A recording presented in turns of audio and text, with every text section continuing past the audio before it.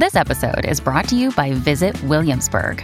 In Williamsburg, Virginia, there's never too much of a good thing. Whether you're a foodie, a golfer, a history buff, a shopaholic, an outdoor enthusiast, or a thrill seeker, you'll find what you came for here and more. So ask yourself, what is it you want? Discover Williamsburg and plan your trip at visitwilliamsburg.com.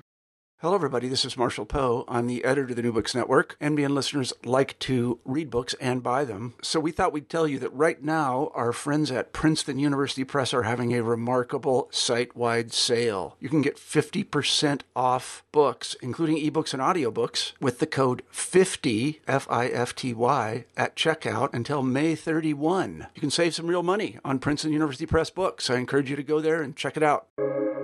Welcome to the New Books Network.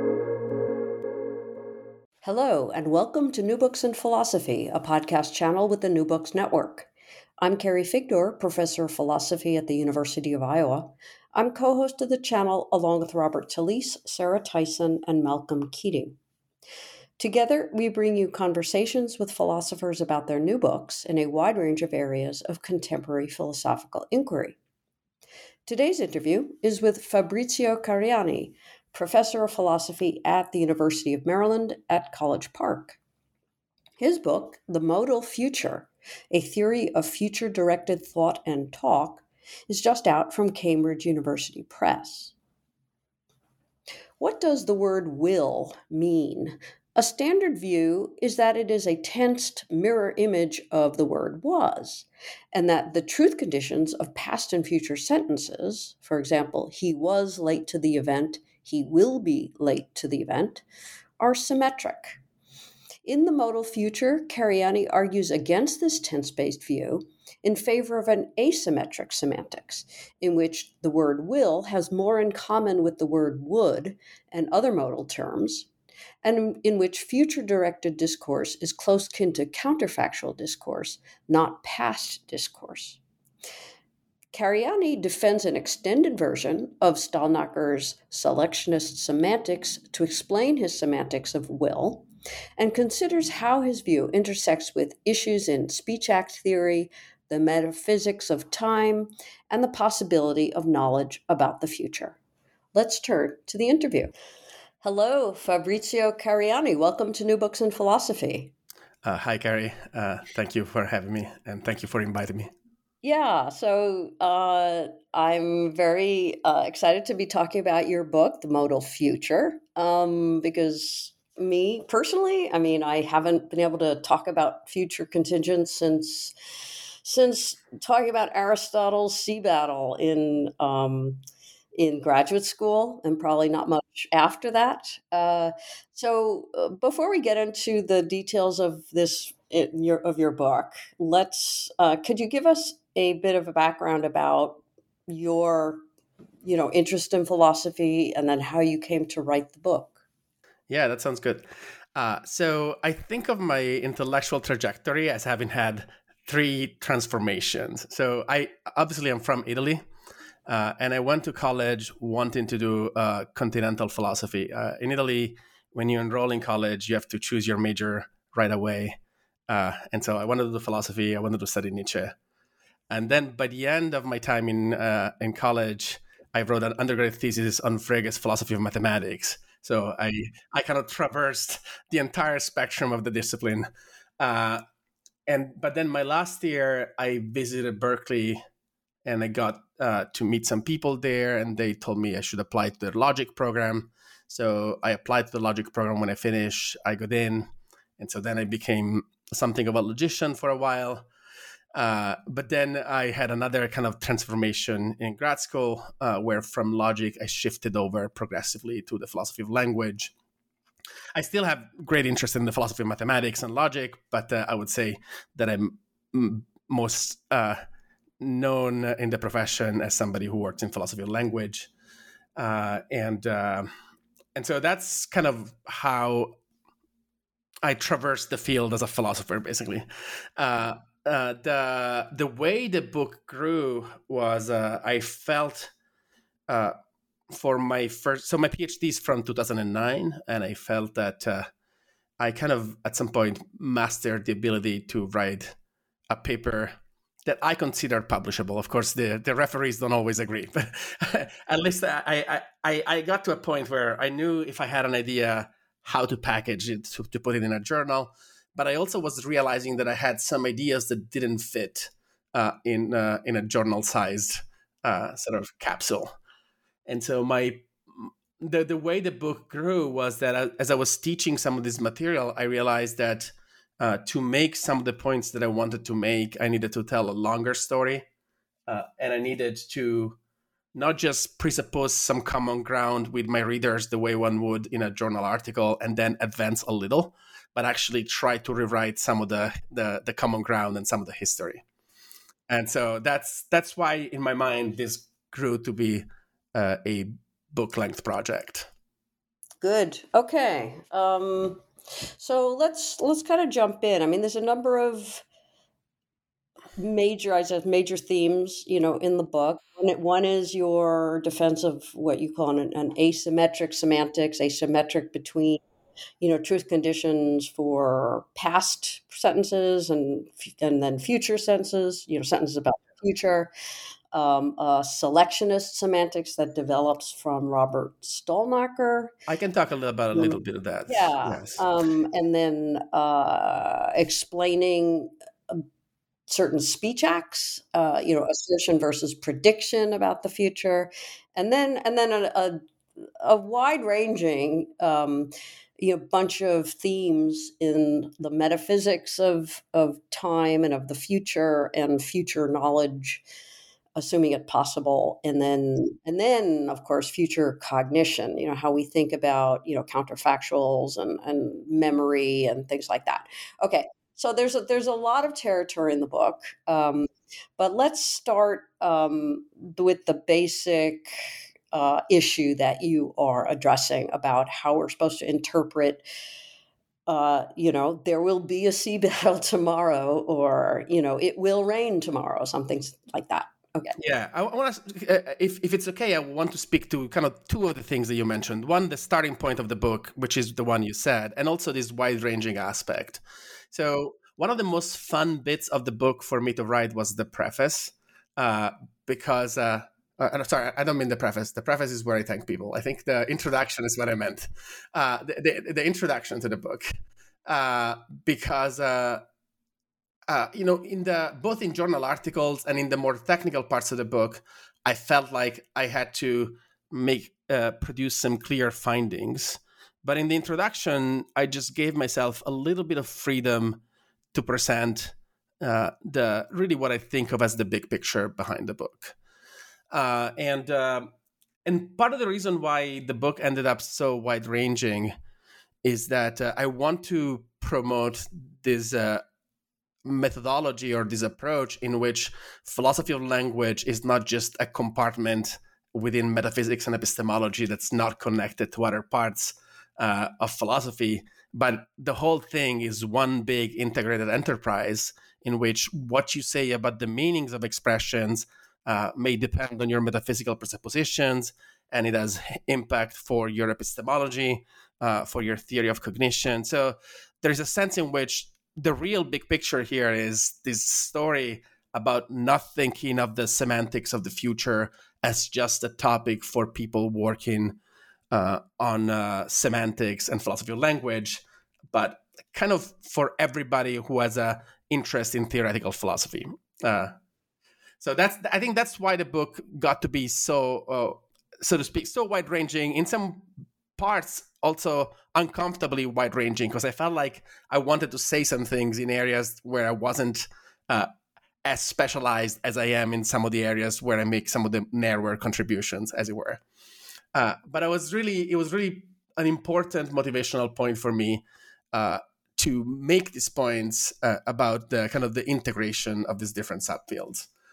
But now, more narrowly, you asked me about the general pitch of the book, and the general idea is that there is this story that we get from logic, but as I say in the book, in some ways we also get it from grade school, that the meanings of past and futures are kind of symmetric, right? So that if you want to know the meaning of the future, all you have to do is take the meaning of the past and reverse its temporal direction. And I just to be clear, and by meaning here, you're talking about the truth conditions of sentences that are about the past or about the future. correct. Thank you. Yes. So the idea is that if you want to think about the truth conditions of there will be cookies in the oven, you can you can determine those by thinking of the truth conditions of there were cookies in the oven and just reverse the temporal direction. And I got convinced that sort of the past tense wasn't a good model for the future, and in large part, this was due to a paper that I should mention right at the beginning here that I wrote with my colleague Paolo Santorio. That's called "Will Done Better." It came out in Mind in 2018, I think, and we argued the essentials of what became the core view of this book. And the essential idea is that if you want to think about the meaning of will, you should think by analogy with the meaning of would, rather than by reversing the temporal direction of the meaning of was. So the idea was that there is more in common between, just continuing with that example I gave, there is more in common between there will be cookies in the oven and if Bob is home, there would be if Bob were home, there would be cookies in the oven. So there is more in common between future discourse and counterfactual discourse. Mm-hmm. Okay. And so that kind of became the big semantic move that drives the project. And I don't know if there are things that I can clarify about it, I'm happy to do so. Yeah, no, that's clear. So maybe you want to, I mean, because the title of the book is The Modal Future, and you've just clarified how will should be understood more closely, in some relationship with would, which needs to be instead of just reversing was. But so what is this relationship then between will and would? Great. Yeah. So then there are many things you could say at this point, right? So this is a big programmatic move, and then you can go and fill it out in a variety of ways. I mean, the first thing that people notice is that actually historically, will and would are actually related, right? So would is actually a past tense, in some sense, a past tense of will. Linguists would put it this a little bit differently, but they kind of in the history of English, this is the two expressions are connected. But of course, I wasn't just making a historical point, right? So, and as you said, the title of the book is The Modal Future. So the idea becomes will is best associated with modal expressions, of which would is one. Other modal expressions are things like must and may and ought and so on. And I should mention at this point that linguists were convinced of this for a long time. For a variety of reasons. There's actually an interesting digression we could make at this point that I'm not 100% it's worth making, but I'll sketch it a little bit. Part of what it is, part of the trouble here is specifying what it means for an expression to be a modal. Mm-hmm. Right. So if you read Chomsky, even the classic Chomsky like syntactic structures or things like this, will appears there as a modal. But of course, Chomsky actually means something a little bit different by a modal than what I do. He means that syntactically, it occupies the kinds of positions the modal auxiliaries occupy. Right. So basically, he means that it's an auxiliary. So, but I mean, you should specify what you mean by modal then. Yeah.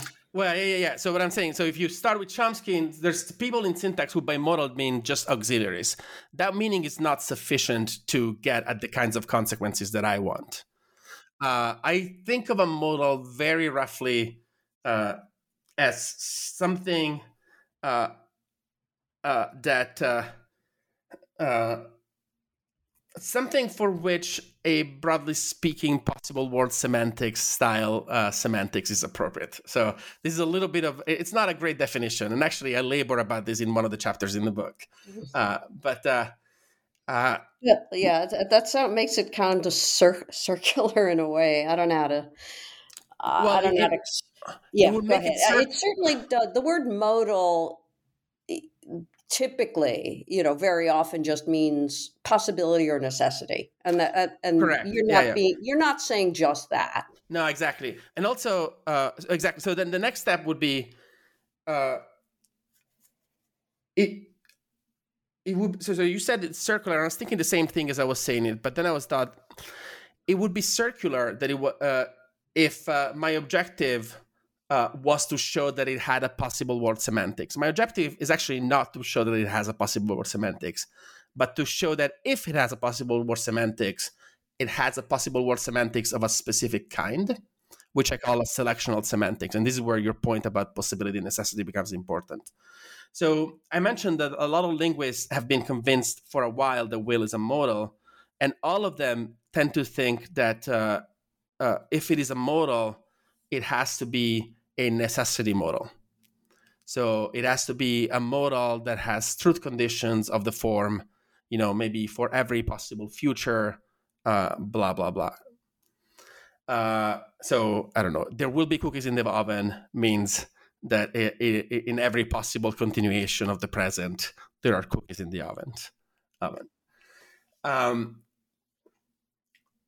there's varieties of this view. Some people, for instance, say maybe it doesn't talk about all the possible continuations. It talks about all the likely continuations of the present. Some people think that maybe it talks about all the most normal continuations of the present, but all of them have some idea to the effect that it's about having a necessity operator that somehow talks over a range of possible futures. Part of the contribution initially of this paper with Paolo Santorio and then of the book is to say that this kind of modal view is wrong. And one way of driving out the reasoning is to think about uncertainty and the predictions that this view makes about uncertainty. So I call this in the book the zero credence problem. This is kind of it's an old problem for that's already well discussed in the counterfactual literature, but applies also here. So suppose that I have a fair coin, right? And I say the coin will land heads on the next flip, right? So this is a statement about the future. If I quantify over all the possible futures, I'm already now in a position to be certain that the coin will land heads is false, right? Because I can reason, well, there is a possible future in which it lands tails, and so I already know that it's false. So we thought this was the wrong verdict. And in particular, it's the wrong verdict once you connect the semantics with the epistemology and you think, well, if I've given myself an argument from basically premises that I'm certain of to the conclusion that this sentence is false, that must mean that the credence, the degree of belief that I should assign to this proposition should be either very low or possibly even zero. But that's, of course, not how we think about this. We think of the future as the central arena in which we have genuine uncertainty, right? So if I have a fair coin, the credence that I should assign to it will land heads on the next throw should be 0.5. And so the objection to the quantificational views is that they do not explain uncertainty about the future, because in a large variety of cases, I should already be in a position to determine that these claims are false. Okay. Right. I mean, so yeah, continue. Okay. Yeah. And so there's a lot of detail there, and some of it is detail I maybe don't necessarily want to go into at this level of conversation. But that's just to say, not everybody necessarily accepts this view. Uh, I find it myself pretty compelling, and so I think if I remember correctly, David Lewis at some point said something to the effect of, the only intuitions I can defend are the ones I have, and so in this case, sort of my objective here is to systematize these general intuitions about having a theory. I mean, intuitions and also theoretical constraints to the effect that we want a theory that is able to, on the one hand, capture the fact that will is a modal, and on the other hand, capture the fact that we can be genuinely uncertain about these claims. So yeah, I mean, there's a number of you in the book. You sort of put off the consideration of the what sort of metaphysics is implied by a particular semantic. So I don't. Those sorts of questions are arising for me right now, but I don't want to kind of jump ahead before you might be ready to jump into that yourself. That's actually helpful. I was thinking about going in that direction. So if you want to articulate one, I'm happy to engage with it in your terms. Yeah. So I mean, obviously, the whole conversation we've been having so far seems to imply that the future is open, and that, of course, is a basic metaphysical position, right? But of course, I don't know that the future is open. I mean, if I were a determinist, I would say no, it's closed, but I'm just epistemically benighted. I just don't know what it is. So where do you? So maybe we should just go into what sort of metaphysical view is implied by your asymmetric, your modal view. Let's put it that way. So I have lots to say about this, and I don't know that I'll be able to convince you in the, whatever, the next 5 or 10 minutes that we'll talk about this, but I'll tell you what I think, and then,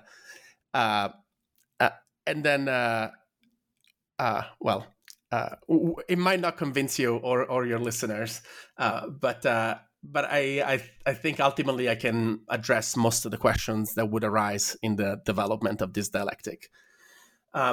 So what I think about this is that actually the semantic theories that I was giving you, they do not necessarily presuppose that the future is open.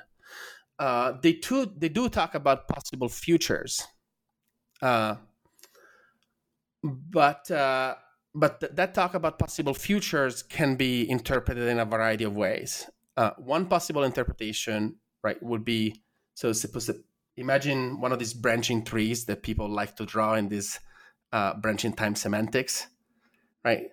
So you could think, well, I'm at the root of the tree, so I'm at the bottom, and when I talk about the possible futures, I'm talking about all the ones that are genuinely open, the ones that it is currently unsettled whether they are the actual future. Right, so I take that to be more or less the open future view.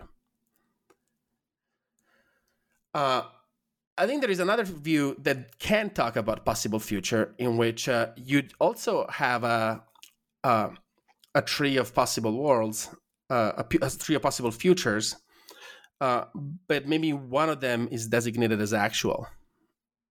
Right. Mm-hmm. In this picture, what does it mean to designate it as actual? Oh, that metaphysically. So suppose that we are what people in the literature call determinists. I think that determinism here can be a little bit confusing. But suppose that you think that there is at any point in time there is a single actual future, right? Even if there is a single actual future, there may be other possible ones, right? Maybe they are, in some sense, epistemically possible because sort of from the metaphysical point of view, they won't be actual. But even so, they are in some sense possible futures, right? And you could actually make this picture line up fairly closely with the original picture by requiring that even though these possible futures are distinct, their pasts are duplicates of each other. So there is a discussion of this in Lewis's On the Plurality of Worlds, where so Lewis wants to reject the idea of branching worlds. And he says that there's roughly something in his metaphysics, which is not an open future type metaphysics, that would be a proxy for this. And sometimes it's called the divergence view or something, where the idea is you could have two worlds, let's say, that are intrinsic duplicates of each other up to a certain point, and then they diverge. So on this view, if you were on one of these two worlds, right, the past would be kind of indistinguishable between that world and the copy world, but there would be two possible futures, right? So one way of thinking about this with an analogy is for the branching view, it's like there is one train track that then splits in two. For the Lewis view, there are two train tracks that are kind of indistinguishable from each other, but they've always been two separate train tracks, and then they split in two. And so I want to say, so I was saying that my semantics doesn't distinguish between these two underlying metaphysics, one of which is a genuinely open future metaphysics, and the other one is not a genuinely open metaphysics. Now, there is a question one might ask, which is, well, if I had the Lewisian view on which there was a single actual future, why would will be a modal? Right? Why wouldn't talk about the future just be talk about the future of this world that is the actual world? Well, okay. You don't like that question? Well, no, I mean, the actual world has to be possible. Yeah. I guess what I want to say exactly, I want to say, look, that's just a fact about the meaning of will, that it doesn't work just as something that talks about the actual future. It ends up in part being affected by the existence of these other possible futures. Right. So this is the indeterminacy part of your metaphysics. Not yet. I think okay. This is the part where I'm trying to convince you basically that you're not committed to an open future. That I'm not committed to an open future, and I think that some people in the literature who think they are committed to the open future, they're not actually committed to the open future. Not everybody. I think some people go into this very wide-eyed, and they I don't mean wide-eyed. They go into this with open eyes, and they are straightforwardly defending a version of an open future thesis, and that's important for their analysis. But I think, especially on the linguistic side, people tend to confuse, and this was actually one of the messages that I wanted to give to linguists. Linguists tend to make a big confusion of modal analysis of will, branching time semantics, and open future. For that, in some papers, it feels like these are interchangeable theses. And I understand that sort of if you come from another field, you're maybe not gonna come to this topic with kind of hair-splitting precision. But because I have some linguists that read me from time to time, I wanted to make sure that they had a resource to make some of these distinctions. Okay. So let's get to the selectionist semantics, right? So the idea here is that there's some way of selecting a particular possible world, future world, involved in explaining the semantics of will. So maybe, tell us about that.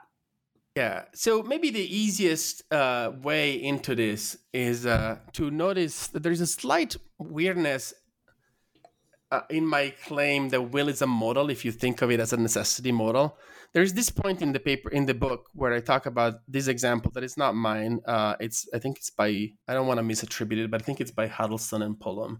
They give this example of suppose we're at the playground, and I say it will soon be too dark to play outside, right? And it's maybe 5 p.m. or something like this, and maybe there's a little bit of vagueness there, but suppose that the sun sets shortly thereafter, and it's suddenly very dark. It seems that I've only experienced, at this point, all my information comes from the actual world, right? I haven't checked other possible worlds. I only checked the world that I'm in. But once it gets dark, I am in a position to be confident that my initial assertion was true, right? So there is a sense in which, or even if you just make this example with a coin toss, right? So if I say the coin will land heads, I flip it and it lands heads.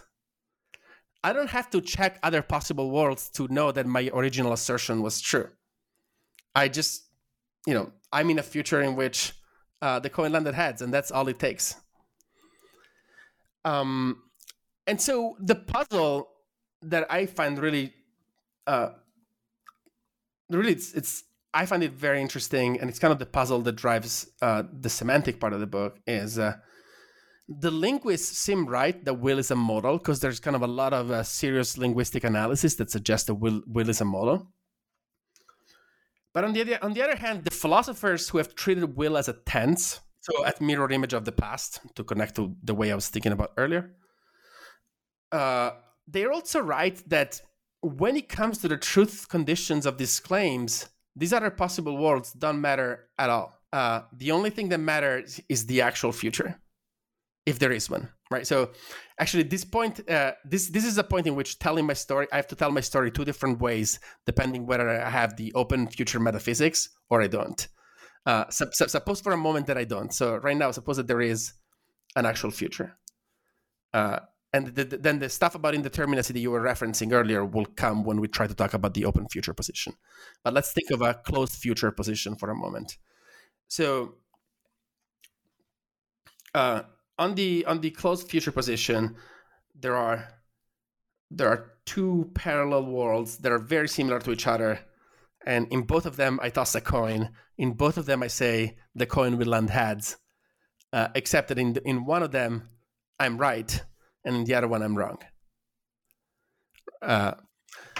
So what I say is that what will does in this case is actually in each world, it selects that world itself as the world of evaluation. So let's call the first one the heads world and the second one the tails world.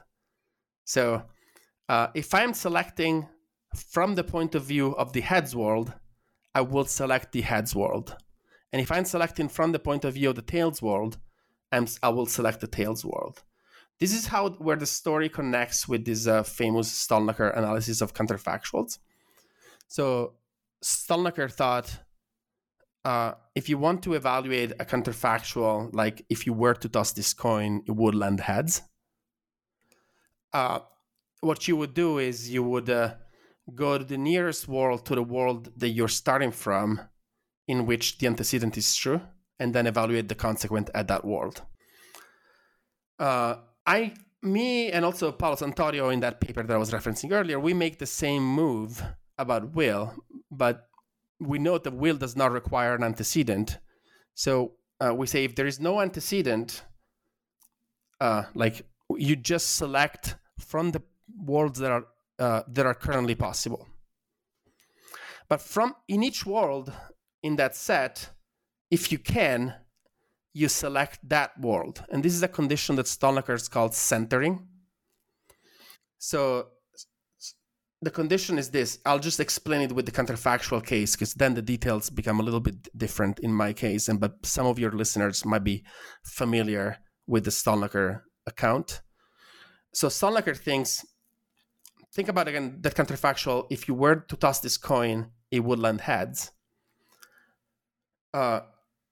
If you are in a world in which you in fact toss the coin, all you have to do is evaluate the consequent at that very same world.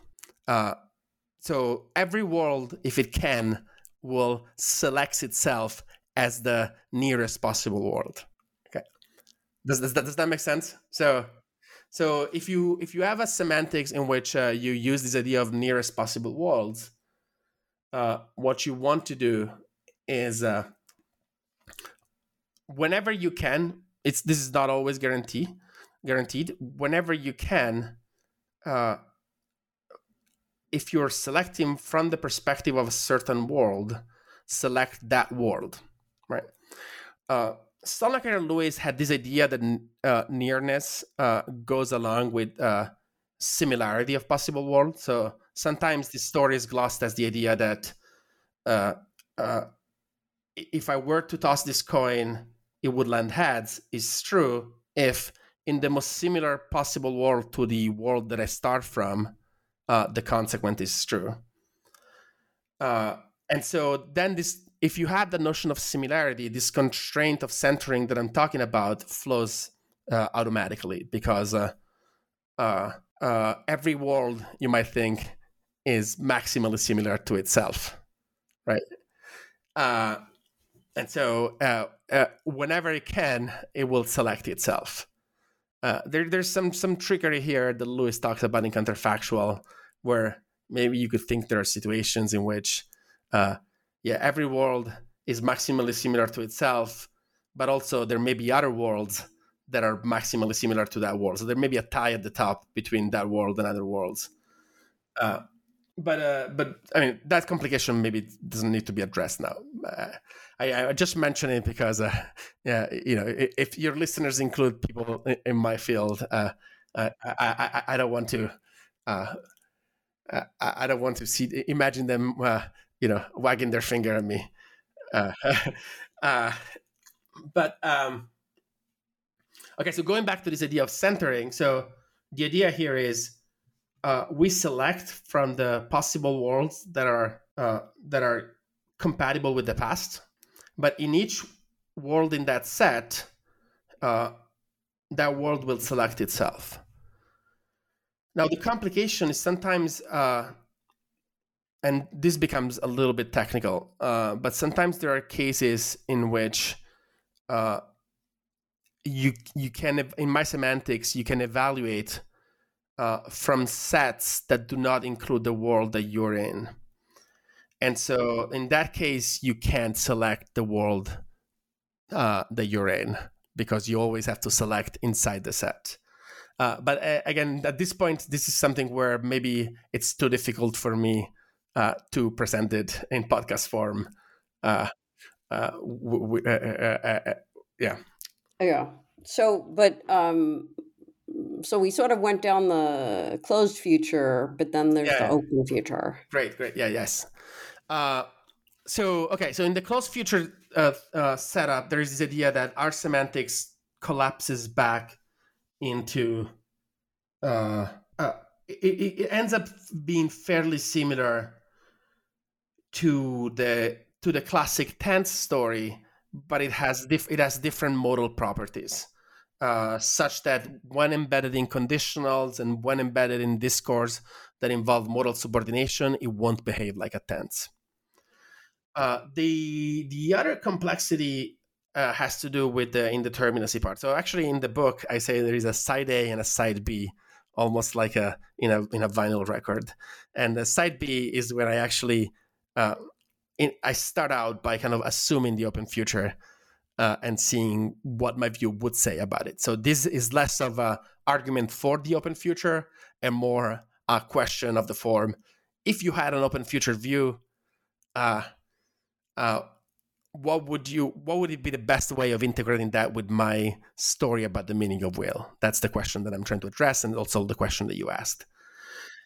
So in that case, what I say is that this selection process is indeterminate. So the idea is something like this. I will tell you also, this is the part of the book that nobody is well, it seemed modest for me that this is the part of the book that nobody's convinced of. But this is one of the parts. This is one of the parts of the book where I got the most pushback and incredible stares and. Because at this point, I'm just sort of what I'm doing is I'm just taking my view and taking the open future assumptions and just doing a bunch of modus ponences. Like I think this is what follows. But so what follows is this: that if the future is open and you say the coin will land heads, then what I claim is that it's actually indeterminate which world your utterance is located in. Okay, so this is fairly abstract, but let's see. So I can maybe go back to the image of the train tracks. Suppose there are two train tracks, A and B, and I say something about what will happen along this track. I say maybe there is a blocking along this track, but there's actually a blocking only on track A. After they branch, track A is blocked, but B continues on, right? But now I'm in the common component of these tracks, right? So I want to say in this case, well, the thing that everybody says here, not just me, but most open future people, except perhaps for Patrick Todd, who has a different view of the open future, but most open future people will say that in this case, what I said is indeterminate. So if I said there is a blockage along the track, further along the track, but it's indeterminate whether I'm on track A or track B, then what I said is indeterminate. And so analogously with the future, if I say this coin will land heads, and there are two future, one in which lands heads and one in which lands tails, the verdict should be that it's indeterminate. So what I say there is that actually there are two different contexts. And so maybe the easiest way to put it, and I'm not 100% wedded to this, but maybe this is the easiest way that I can say this, is that there are two separate assertions. So when I say the coin will land heads, there are two assertions, one that I make in the world in which it lands heads, and one that I make in the world in which it lands tails. And one of these assertions is correct, and the other assertion is not correct. And so, but the better way of saying the thing I just said would be to say that in that case, it's indeterminate which of these two assertions I've made. And so the evaluation, for instance, of my assertion the coin will land heads is itself indeterminate. So if you have a norm for assertion, my view would predict that it's indeterminate whether you've met the truth norm of assertion, for instance. And so similarly, if there are two tracks A and B and you say there will be a blockage further along this track, but it's indeterminate whether you're on track A or track B, my view would predict that it's indeterminate whether you've met the norm of assertion, because it's indeterminate which of these two assertions you have made. Okay. So then you have this speech act category of looks like an assertion. Yeah, I mean, I think so. With determinate, it's always tricky, right? So, and by the way, at this point, when you enter in these metaphysical waters, I've learned that you have to train yourself to speak in the way that your metaphysics says you should speak, which is not always the way that I would speak in natural language. So I hope that I say the thing I want to say in a way that's consistent with the metaphysical outlook of this section of the book.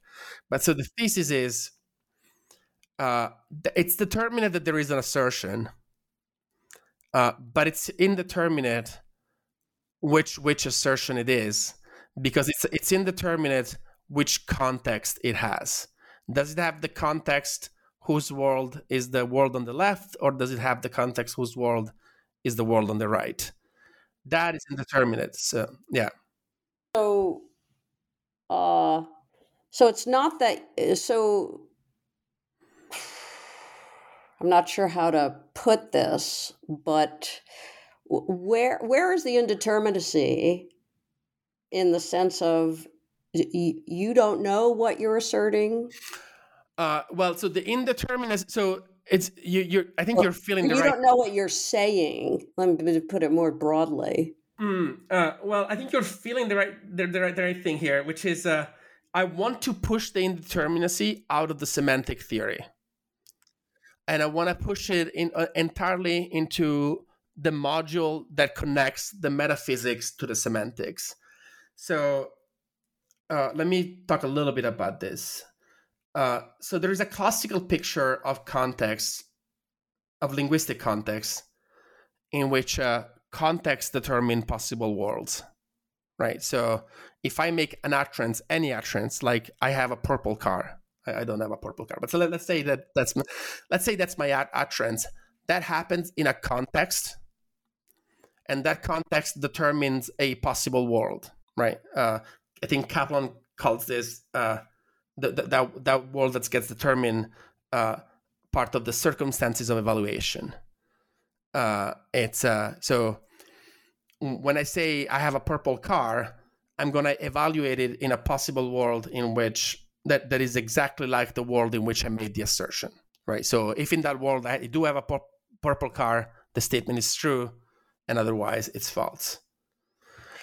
Some of the people who wrote on this topic before, the people I was responding to, they have a different view when it comes to the open future. They say in the cases of the open future, context does not determine a possible world, but it determines kind of a bundle of possible worlds. So when I say the coin will land heads, I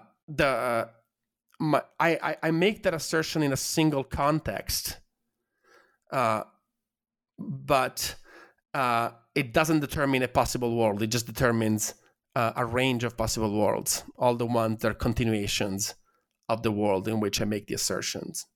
And I wanna deny that view. I wanna say no. We want to stick to a view in which context determine possible worlds, but hold on to the claim that that there is indeterminacy by saying that it's indeterminate which context the assertion takes place in. Now, your next point was, well, does that mean that there are different propositions that are asserted in the different context? And the answer to that is no, but it's no for a technical reason, which is context. Sort of in a standard, say, Kaplanian picture, it has some parameters that go into determining what proposition is expressed, right? So, for instance, if I say I am Italian, there's going to be a parameter of context that goes into determining that the proposition expressed is that Fabrizio Cariani is Italian, right? But it also has some parameters that don't go into determining which proposition is expressed, but just go into determining how you evaluate that proposition. So I'm actually claiming that the proposition expressed is the same in each of these contexts, but the circumstance of evaluation is different between them in a way that actually lines up with my semantics. But again, now we're a little bit in technical waters. And as I'm saying this, I also remember that when I was writing the book, I was thinking that there were some things that I wanted to say that would have had the consequence that different propositions were expressed in the different worlds, but I now don't remember.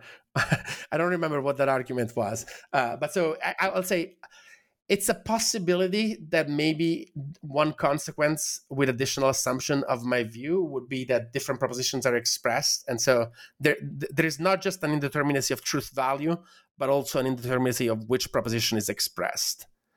But I don't remember the exact details that would give rise to this, as opposed to the other picture in which a single proposition is expressed, but there are different worlds that are responsible for its evaluation. Okay, well, so there's two directions that I could go now at this point. I could ask about, how your view relates to something, familiar that we all kind of grow up with in terms of Aristotle's, view of the indeterminacy of, there will be a sea battle tomorrow. Um, and the other direction is, some of the stuff you said at the very, towards the end of the book about, how we evaluate counterfactuals, right? So future cognition or counterfactual or modal cognition generally. Do you have a preference between those two directions? I generally prefer the latter. There's also one last.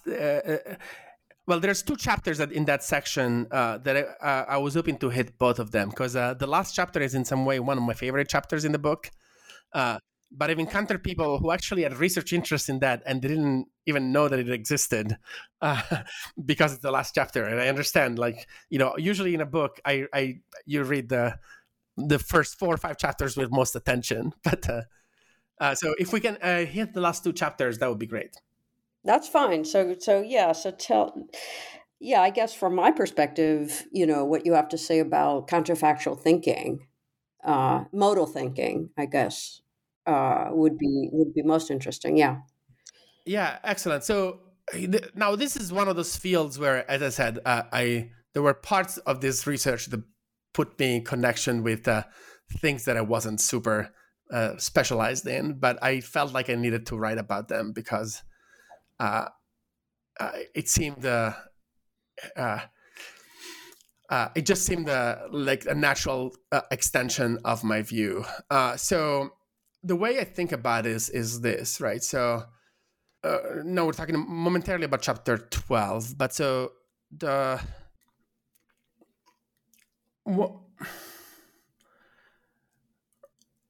thesis of the book is that discourse about the future is modal in character, which suggested to me very strongly that there has to be some reflection of this on cognition as well. And so, like, I guess the initial move is to just say, hey, whatever this view says about semantics is not just an isolated claim about meaning. It has to be a more general claim that has reflection for cognition. And so I actually start this discussion with a little bit of discussion of empiricism, as it were, because you might think that modal contents in general pose a problem for certain type of empiricist type views. And you might think the same in particular about future knowledge. Like, so if like me, you believe that there is genuine knowledge of the future, there is kind of a prima facie puzzle there of explaining on broadly empiricist grounds how it's even possible. And so the idea of this chapter is to try to borrow claims about counterfactual cognition and apply them to future cognition. So I just worked a little bit with the idea that so in philosophy, Williamson has popularized this view. The view also has a lot of antecedents in the psychology literature, but there's this view that when it comes to counterfactual statements, what grounds our judgment in them is some process of mental simulation. So I forget which examples I gave. I think I'm looking up here. So maybe imagine a physical system and with slides and whatnot, and you're going to drop some marbles across this physical system. You might say, if you drop a marble from the top, it will land in the pool at the bottom. Or, sorry, this is actually a willed counterfactual, but let's make it a counterfactual. If you were to drop a marble from the top of this, it will land in the pool at the bottom. Or if you had dropped a marble from the top of these slides, it will land in the pool at the bottom. The idea, very roughly, is that these judgments are made by some kind of offline mental process of sort of using your intuitive physics and creating some scenario of the situation and then simulating out of the starting scenario. So you start with a scenario in which you let the marble go down the slide, and you just sort of run the movie in your head, and you get to some outcomes, right? And that's kind of the faculty that grounds counterfactual judgment on this type of views. And what I wanted to claim here was very roughly that the same kind of faculty also grounds future judgment, and also that it helps address some of these broadly empiricist worries. Because you might think that the reason why these things count as knowledge is that they are the product. The reason these things count as knowledge that grounded in your experience is that they are the product of a simulation engine that has kind of been trained on the basis of your experience of the world. And so even though they're not causally downstream from the world, they're still kind of empirically grounded. That's a very, very big picture, the view of that penultimate chapter. The last chapter, so if I can just talk about this quickly, talks about one of my favorite puzzles in this domain, which is a puzzle that Dilip Nainan discovered. I'll give you a different version of it that's that may be quicker to present. So Nainan discovered that there is a very deep asymmetry between how we talk about the future and how we talk about the past, sometimes in very tightly related context, and in context in which you probably have the exact same evidence. So suppose I go to the doctor and I have a rash on my arm, and the doctor looks at it and says, this rash will go away within 2 weeks, right? It seems that this is the sort of thing that the doctor is perfectly positioned to say, right? And so there is absolutely no problem with this future-directed assertion. Now, suppose that the doctor goes on vacation, comes back from the vacation 2 weeks later, and there is an email from the office where they ask him, hey, what happened to Cariani's rash? The doctor hasn't visited me at all. It seems that the doctor cannot say the rash healed in the last 2 weeks. And so it seems that this claim is in some, if not entirely logically equivalent to the original claim that the doctor had made, it seems to be related in that if the doctor was in a position to make the assertion from the earlier point, they should be in a position to make the assertion from the later point, the past-directed assertion from the later point. But that doesn't seem right. It seems that before they can say the rash will heal in 2 weeks, but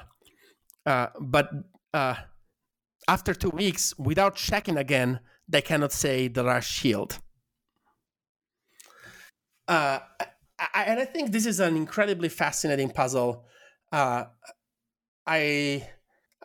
was a little sheepish about writing about it because I knew that the Nainan paper was out in public, but it hadn't been published yet. It got published last year, but of course, in the book, I'm very clear that this is Nainan's puzzle, and I think it's an amazing puzzle, and I didn't want to not write about it in the book, and so I wanted to write about it in the book also because it's really tightly connected to these questions about differences between future discourse and past discourse. And so the view that I defend here, so Nainan, very roughly, Nainan thinks, I cannot do justice to all the details of his view, but he thinks that when you go from the event being in the future to going in the event being in the past, that destroys your knowledge. So the doctor knew that the rash would heal in 2 weeks, but 2 2 weeks later, they no longer have knowledge.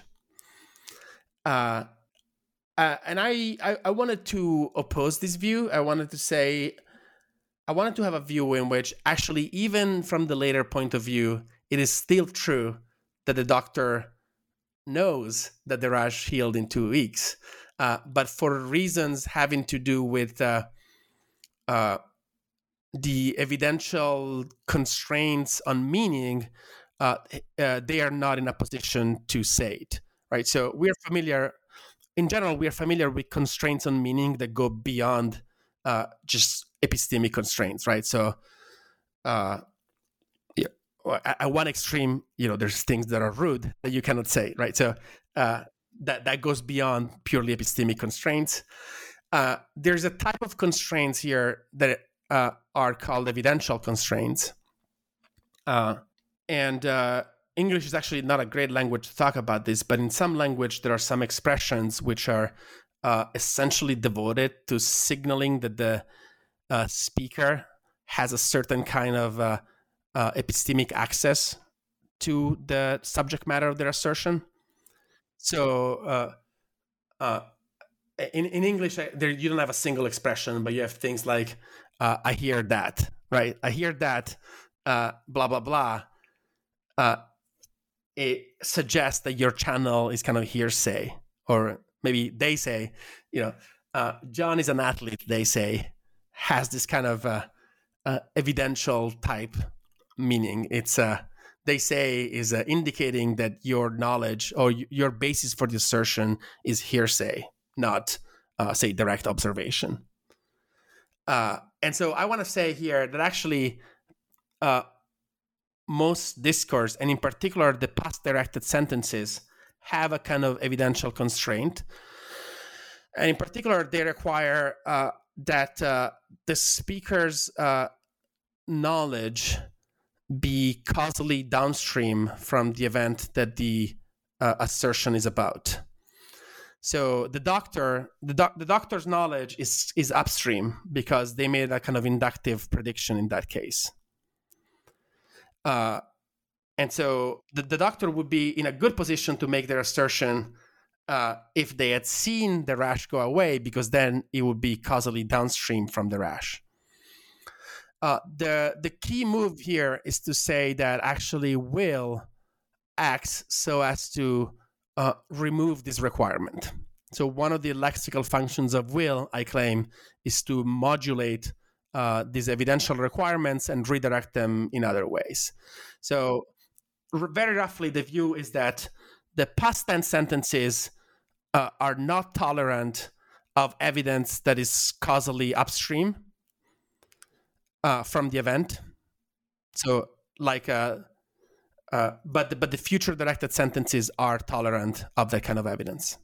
So that's why the doctor can say the rash will heal in 2 weeks, because the future will is sort of indirect evidence tolerant,